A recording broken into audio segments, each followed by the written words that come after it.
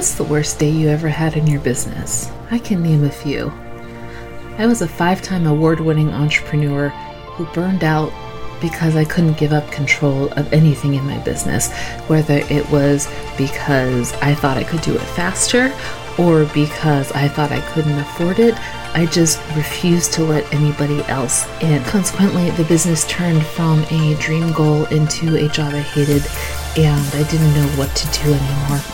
In 2015, I closed my business, walked away, and started a whole new life. But I didn't know what I wanted to be when I grew up after that.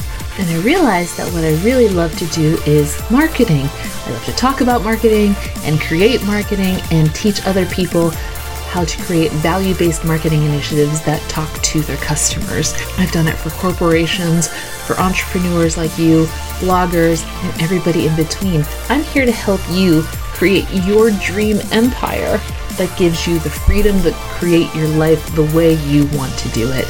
My name is Megan Brame. This is Stop Sucking at Business. Let's go. Hey guys, Megan here. This episode is going to be a little different. This is actually a reading of a blog post I have written because I want to make sure that I'm delivering as much valuable content to you as possible. And if you only know me from my podcast, then you probably don't know a lot about my blog and vice versa. So it's my goal to just make sure that I'm giving you as much value as possible. Hence this blog post episode. Now, this is going to be read by Lisa. And to be totally transparent, I was going back and forth on if I should let you know that Lisa is AI.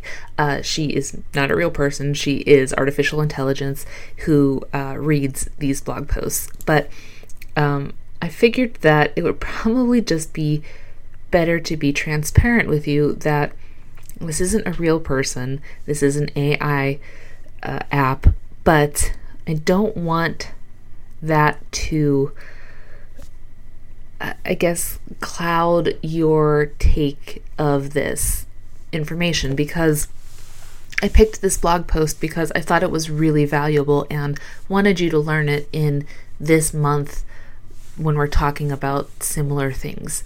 So I hope that you'll be able to look past the sometimes robotic voice of Lisa and instead ingest the content.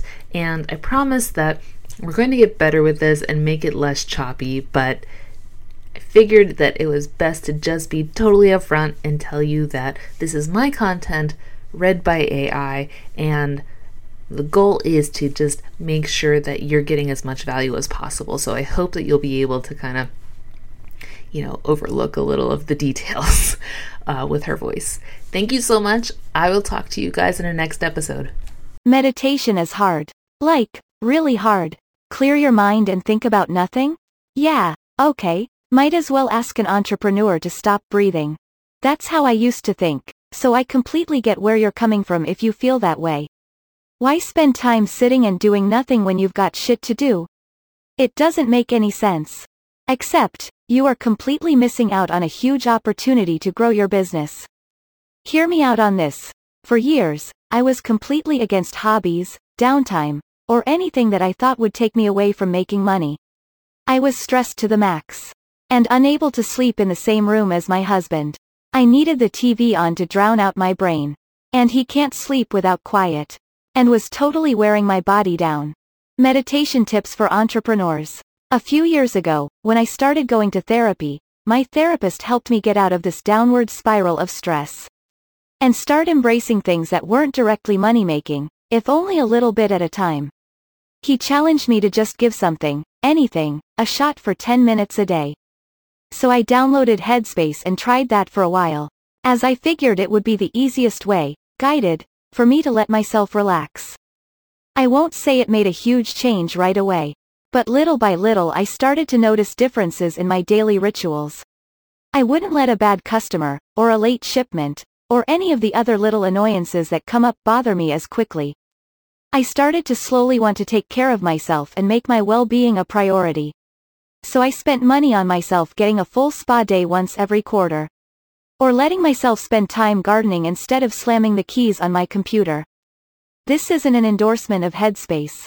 Truth be told, I don't even use that app anymore. But this is an endorsement for sitting the fuck down for 10 minutes every day and just being still. Here's what I've seen happen when I meditate. 1. I gain clarity on my situation. This sounds a little cliché, but it's a cliché for a reason. Sitting down and being still has helped me come to some amazing realizations.